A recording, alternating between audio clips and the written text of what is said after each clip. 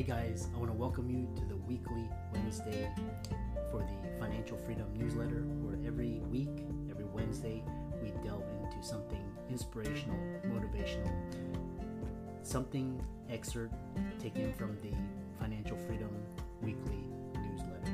Wherever you are, if you're listening on Spotify, on iTunes, Google, be sure to click the like, subscribe, share, comment.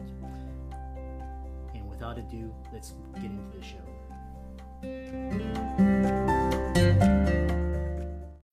When you need mealtime inspiration, it's worth shopping Kroger, where you'll find over 30,000 mouth-watering choices that excite your inner foodie. And no matter what tasty choice you make, you'll enjoy our everyday low prices, plus extra ways to save, like digital coupons worth over $600 each week. You can also save up to $1 off per gallon at the pump with fuel points. More savings and more inspiring flavors make shopping Kroger worth it every time. Kroger, fresh for everyone. Fuel restrictions apply. Hey guys, I want to welcome you to this week's podcast episode. I'm really excited about today's guest, Whitney Kroneberger, and she's a life coach, but she specialized in Christian female entrepreneurs, and I'm really interested in kind of this niche down. She's also a podcast host of the Original Female Entrepreneur, but today is going to be talking all about reclaiming your identity, thoughts, purpose. It's going to be really interesting. I'm always interested in hearing about, different spiritual backgrounds and how we can achieve freedom. So Whitney, welcome. Thank you. Thanks for having me here. I really appreciate it. It's good to be on. Yeah. I really like how you niche down and kind of tell people your background and, what you do and why you do it. And we'll get into the conversation. Yeah. Well, so when I graduated from college, I went to work for a nonprofit, and I was there for about 10 years. I helped them in their talent acquisition department. So I helped their executives and managers and directors hire their staff and put together teams. And so I really kind of fell in love with how people engage with one another and how to build effective teams. And so I did that for 10 years. I left to start my own business, and then I became a coach. And so what I have built now is kind of a culmination of a lot of years of diving into women that are highly ambitious, that have made a lot of money. And so I have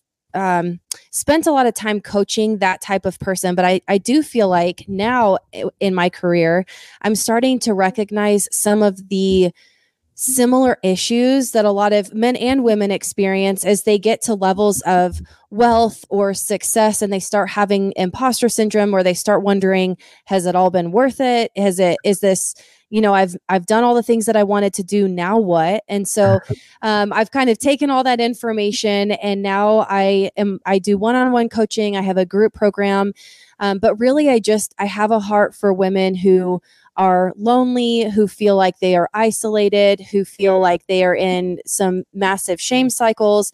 And my goal is to just kind of keep them in the game, keep them healthy, where they can make good decisions and still find creativity and stay doing the things that they were meant to do. So that's kind of the type of person that I'm working with today. Yeah, really interesting. And kind of talking about, so I love this idea is where you have a purpose versus assignment, and Yes. why it's important to know the difference. Yeah, this is something that I struggled with for a long time. I think that as a life coach, obviously we are really interested in kind of this, people's personality types and, Enneagram and Strengths Finders and all of these things. And what I quickly recognized is I really believe that there is a difference in the way that we were created and designed. And my belief is that God has designed every single person individually with a specific set of gifts and skills and abilities. So there's this purpose. This is like what we were designed for. But then there's also our assignment, and your assignment can kind of change throughout the year. So it could look like, okay, well, I was in this job for 10 years and I was hiring for 10 years, and that was my assignment at that point. And then I felt like I was called out of that and to start my own business. And so my assignment now in this season correlates with working with Christian female entrepreneurs. And so while who we are at the core, I don't believe ever changes. Like, we were created to do these things. What we are called to changes within every season or over multiple seasons. And I think there's the reason that it's important to find the distinction is because as high achieving entrepreneurs, it's easy to find our identity in what we do rather than who we are, or in my case, like, being a Christian, being a believer, my identity comes from who is my creator and how has he created me to show up in this world. And so when we find our identity in what we do, if that gets taken away, then we kind of crumble, right? If we are called to ministry, if we're called to law or to medicine, and our whole identity is wrapped up into that, if something threatens that, or if we are taken out of the game somehow or not able to perform at that level, then that's when a lot of people go into this deep depression or what am I supposed to be doing? And so I find that if we can really uncover our identity at its core, the things that actually matter, then when those other things are threatened, we don't fall apart. We don't go into the shame cycle. Yeah, interesting. It's quite interesting because when I when I went full in as an entrepreneur, and what's interesting is a kind of intuition or whatever is like, oh, I have different assignments for you, either mentor or start podcasts or speak or write books. It's kind of interesting because it's like you're the these hints, this is your next assignment, which is quite interesting. I think it kind of takes out some of the pressure to really feel like I need to do these things to be fulfilled. It's like, I think that it gives me more peace when I think about, there's not a right path or it's not black and white necessarily. It's whatever path I'm choosing right now is okay. And I know the Lord is going to bless that. And I know I can be successful in that. And if I'm called to do a different thing, that I can do that. But it's not the pressure of, well, if I go and choose this path, then I'm doing something wrong and I'm going to be cursed for the rest of my life or whatever. It's no, we just make decisions. And based on those decisions, we either handle the consequences or we choose a different assignment. But I don't ever think of it as, now I'm stuck in this and I can't get out of it, or now I have to do this one thing because this is all I've ever done. Like, it just gives us a lot of freedom, I think, to choose. Yeah. It's interesting because I was talking to another entrepreneur, and she said the same, like, because a lot of doctors, they feel trapped because, these high incomes, but, these golden handcuffs, but they can't leave because it's really hard to leave. Yes. And it's kind of like, you're not trapped. You have choices. If you leave, there's you have freedom of choice. It's just, every choice has, consequences. And, a lot of doctors just feel, oh, I can't, I'm stuck, I'm trapped, but, I can definitely see that. Yeah. What's really interesting is talking about, the first thing is, what is soul rest? I've never heard of this. And, curated soul rest, what is it? Why is it a necessity? I feel like self-care is kind of this buzzword, and it has been around for a while. And I feel like a lot of people just associate that with taking a bubble bath or going on vacation or something, which is great. I think all of those things are good. And especially as it comes to people in medicine, I think that it's hard to think about, like, well, I'm in this line of work and I rest when I'm not working. But I think that I read a book by John Mark Comer called The Ruthless Elimination of Hurry. And it was eye-opening to me because what he talks about in that book is the difference between rest and soul rest. And a lot of us believe, okay, well, I work this highly intensive job and I'm putting a lot of hours in, and it's high stress and I'm working with people every single day. And so rest comes when I leave work and I go and I'm sleeping. And I think that when I think about rest specifically, I think about how am I recovering so that I'm going back into my role at full force. And I think that comes when we truly find soul rest. And what I would say soul rest is being able to It's not a physical thing. It's very much a mental thing. It's allowing our brains and our bodies to really catch up with our brains. And so I think that it requires us to slow down to the point where we can tap back into the creativity and the inspiration that's within us. That I believe comes from the Lord. But I think that's where a lot of people get stuck is, I can't leave this path. I can't do this because I don't know what's next or it's unknown. I think the value of finding rest for your soul means that you are setting aside time and you are intentionally giving yourself a break from things so that you can really have time to uncover, what would it look like if I stepped away from medicine? What would it look like if I stepped away from my 9 to 5?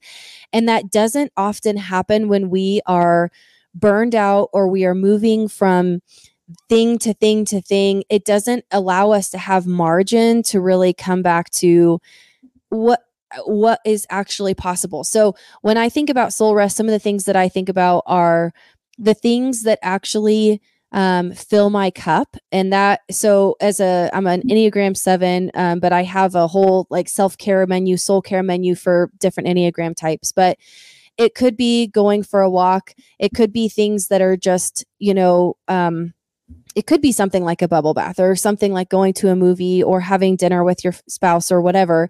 But the key to it is to create those pockets of time, not wait for those pockets of time to come. So what that looks like is during the week, I'm setting aside specific hours or a 30-minute block or margin during my week so that I know I've got something to look forward to where I can kind of pull back and recenter and align.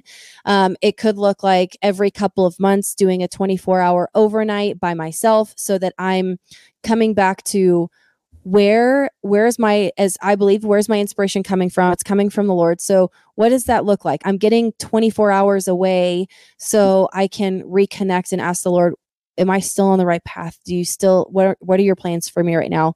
And then it also is planning out a year in advance and planning out vacations so that we've always got things on the books that we know, okay, I'm looking forward to that time of rest and reprieve. And I think that is when our souls can kind of slow down and open back up to what's possible and not just this moving from thing to thing. I love that. And I really, being intentional, just kind of very, I like how you mentioned or described, you create time. You basically set aside time, this is time for X, Y, and Z and non-negotiable. And this is, kind of like sharpening your sword, which brings me to my next question is in these area of uncertainty, how do you help individuals get confidence in their decision-making? Yeah. Well, I think that, again, that comes back to having a deep faith in God. But I think that when we make decisions from our own strength or our own ability, it often comes out of a place of scarcity, or it comes out of a place of stress or overwhelm. And when we do that, we don't give ourselves a lot of that margin to really go in and make that decision confidently, because we're just doing it without thinking. And we're kind of just doing it as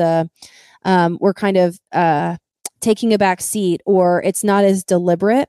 And so when I think about decisions that I've made or the decisions that I help my clients make, usually it is laying out all the possibilities and then trying to figure out, okay, what out of these possibilities bring me life? What things are stressing me out? And I think ultimately the confidence comes from a place that I'm not going to actually screw this up, right? Like what I was just kind of talking about, that it's not a right or a wrong or a black or a white. Like I do think that there are decisions that we can make that are better than others, but ultimately, no matter what decision I make, the Lord is always going to be with me. And so that means that the confidence doesn't have to come in my own ability. It doesn't have to come because I'm great and I have all these amazing ideas.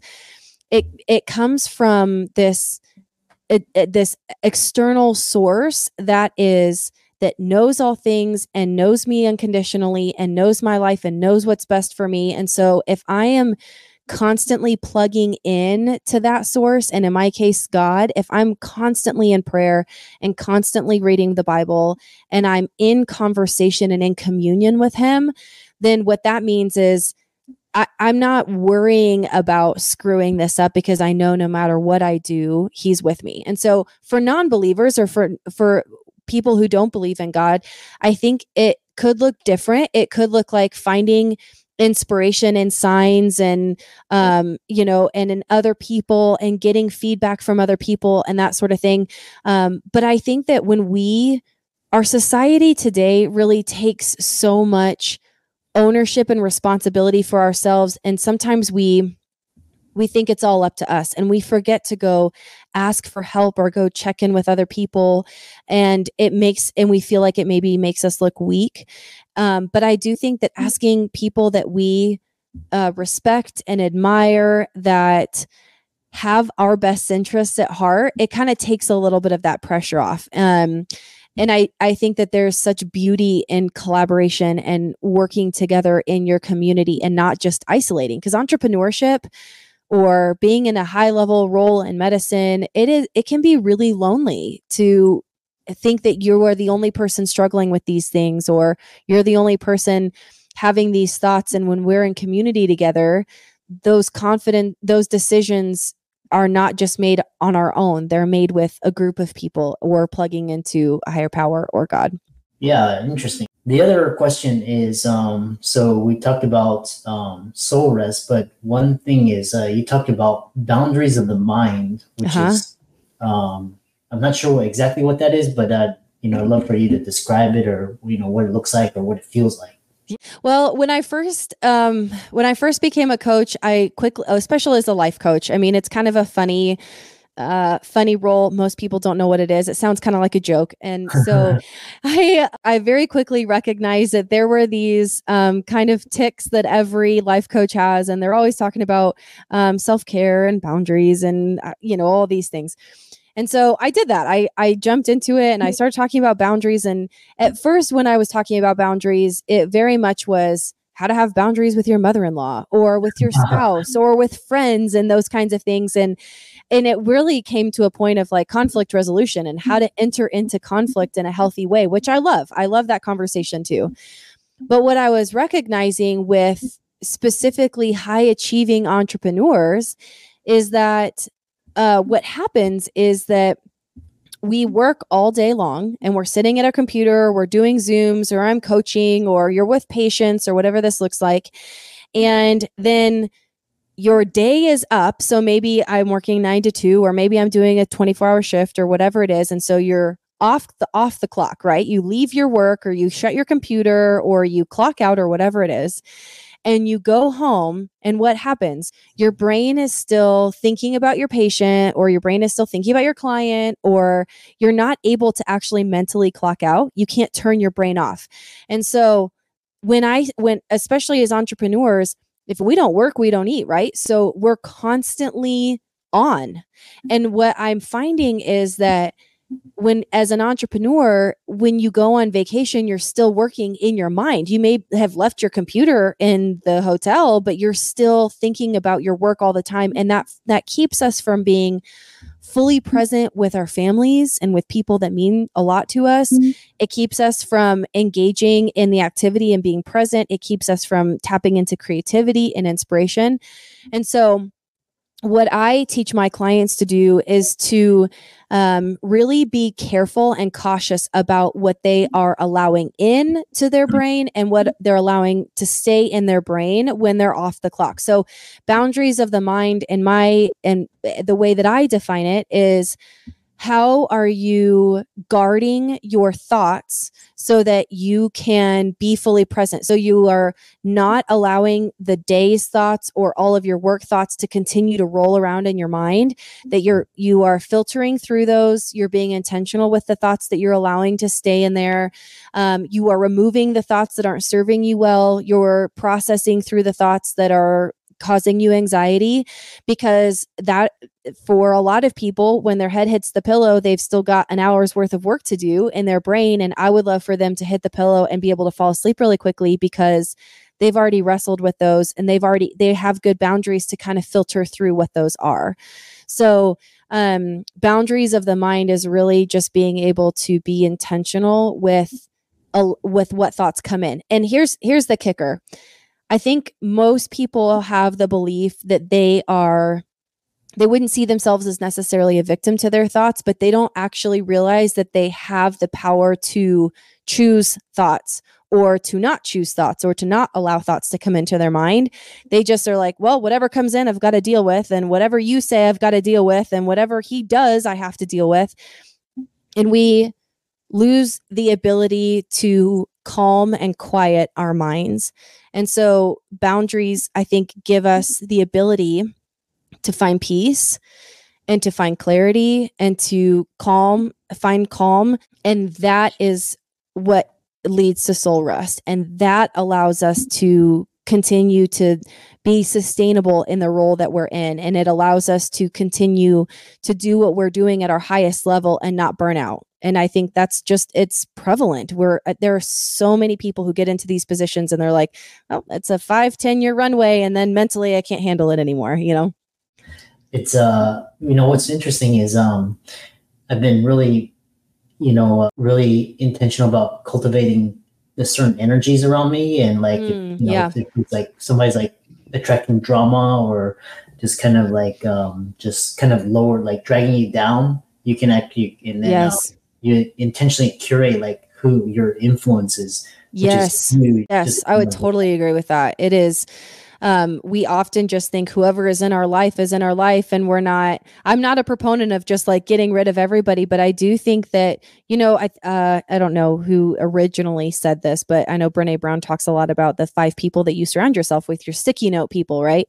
That they are the person that you eventually become, is the 5 people that you surround yourself with. And I think what you're saying is really true, that if you are around a lot of people who complain all the time, or who are very negative, or who talk poorly about their spouse or their partner, or who complain often, those types of people, you will become like that. And so it is so important to make sure that the person that you want to become, you have that type of person in your sphere, in your close sphere, so that you are confiding in them and asking for feedback, giving them permission to give you feedback. But that doesn't just happen because we, go find some friends, or the friends from high school that we had, or it really does take intentionality on our part to take inventory of those people and what types of characteristics they have that we may like or not like, and then how do we handle that at that point? And I love that. And I love just kind of curating your thoughts. Next question, kind of as you have a lot of interesting ideas. And the other is, what is the shame cycle, and how does it keep people from completing their assignment or getting them off their purpose? And and tell people how they can find you and follow you, etc. Yeah. So I kind of figured out this shame cycle because I was seeing my clients. What would happen is they would experience success of some kind, and then some sort of trial or challenge would come along, and their thoughts immediately went to, I shouldn't be struggling with this. I've already struggled with this in the past, and I've moved past it. I make too much money to struggle with this. This shouldn't be an issue for me. And they feel shame because they feel like they should either be past it, or it shouldn't be something that they even wrestle with anymore. It's a number of things, but I think that once we get into those thoughts that are not, I call them unproductive thoughts. You've got productive and unproductive, or unproductive and productive emotions.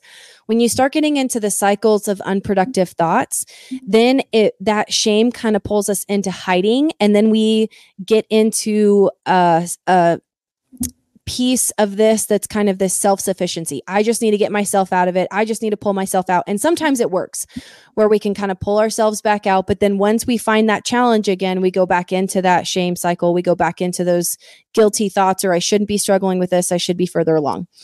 And so what what I have found is that once we find ourselves in that shame cycle and we have those unproductive thoughts, one of the ways to move out of that, to kind of pivot out of that cycle and into a non-shame cycle or a productive cycle, or some people call it high value, but is when you get to that part where you feel like you have to do it on your own, that self-sufficiency, that's when it's really beneficial to go and make sure that you've got a coach, or you've got people that are going to tell you the truth, or that you are in communion with God, or you're praying, or whatever it is, so that you've got other people to speak into that process and not allow you to stay in that negative thought cycle. Because I do think that often when the shame cycle continues to happen when we believe it's our job to fix all of our problems, and it's not, and that we can't go ask for help. Like I think that it is easy to believe I need to have this, I need to do this on my own, I need to have it all together, I've got to fix it myself, or what would they think if they knew this, or I would lose my credibility if somebody knew this about me, or no one would trust me, or no one would respect me if they knew this. And when we get into those thoughts and we don't have a safe person to go and confide in, then that cycle continues. So the goal is to have somebody or something a process that you have to remind yourself of truth and who you are and your identity, so that you can pivot out of that. So that's the shame cycle. And it's been really helpful. As far as getting in touch with me, I'm on Instagram at Whitney Kroneberger. I also have a website, whitneykroneberger.com. And right now I have this group coaching program called the Well Mastermind for 6 and 7 figure earning Christian female entrepreneurs. And it's just a really cool container to have these high level, high achieving women to kind of come into this container for accountability and for goal setting, and to help them grow in their business, help them grow their cash flow, and also to help them find that soul rest and uncover their identity and create those boundaries. And so that kicks off in February. So I've got registration open for that. Awesome. And with that, let's thank Whitney for coming on. It's really interesting. And all of her resources will be in the links and show notes. And with that, thanks so much for coming onto the podcast. Thanks so much. Another day is here and you're ready for it. What to wear? Check. Breakfast, lunch, and dinner? Check. Planning for what's next and how to save for it? That's where Bank of America can help. For your financial to-dos, Bank of America has experts ready to help get you closer to your goals. Get started at one of our local financial centers or 24/7 in our mobile banking app. Find a location near you at bankofamerica.com/talktous. What would you like the power to do? Mobile banking requires downloading the app and is only available for select devices. Message and data rates may apply. Bank of America N.A., member FDIC.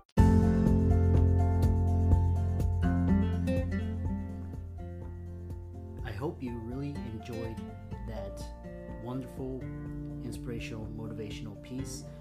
Again, wherever you are listening, if you liked it, be sure to like, comment, share, subscribe. We're on everywhere: Spotify, iTunes, Google, Amazon, Audible. And without much ado, be sure to thank this show's sponsors, and we'll see you next week.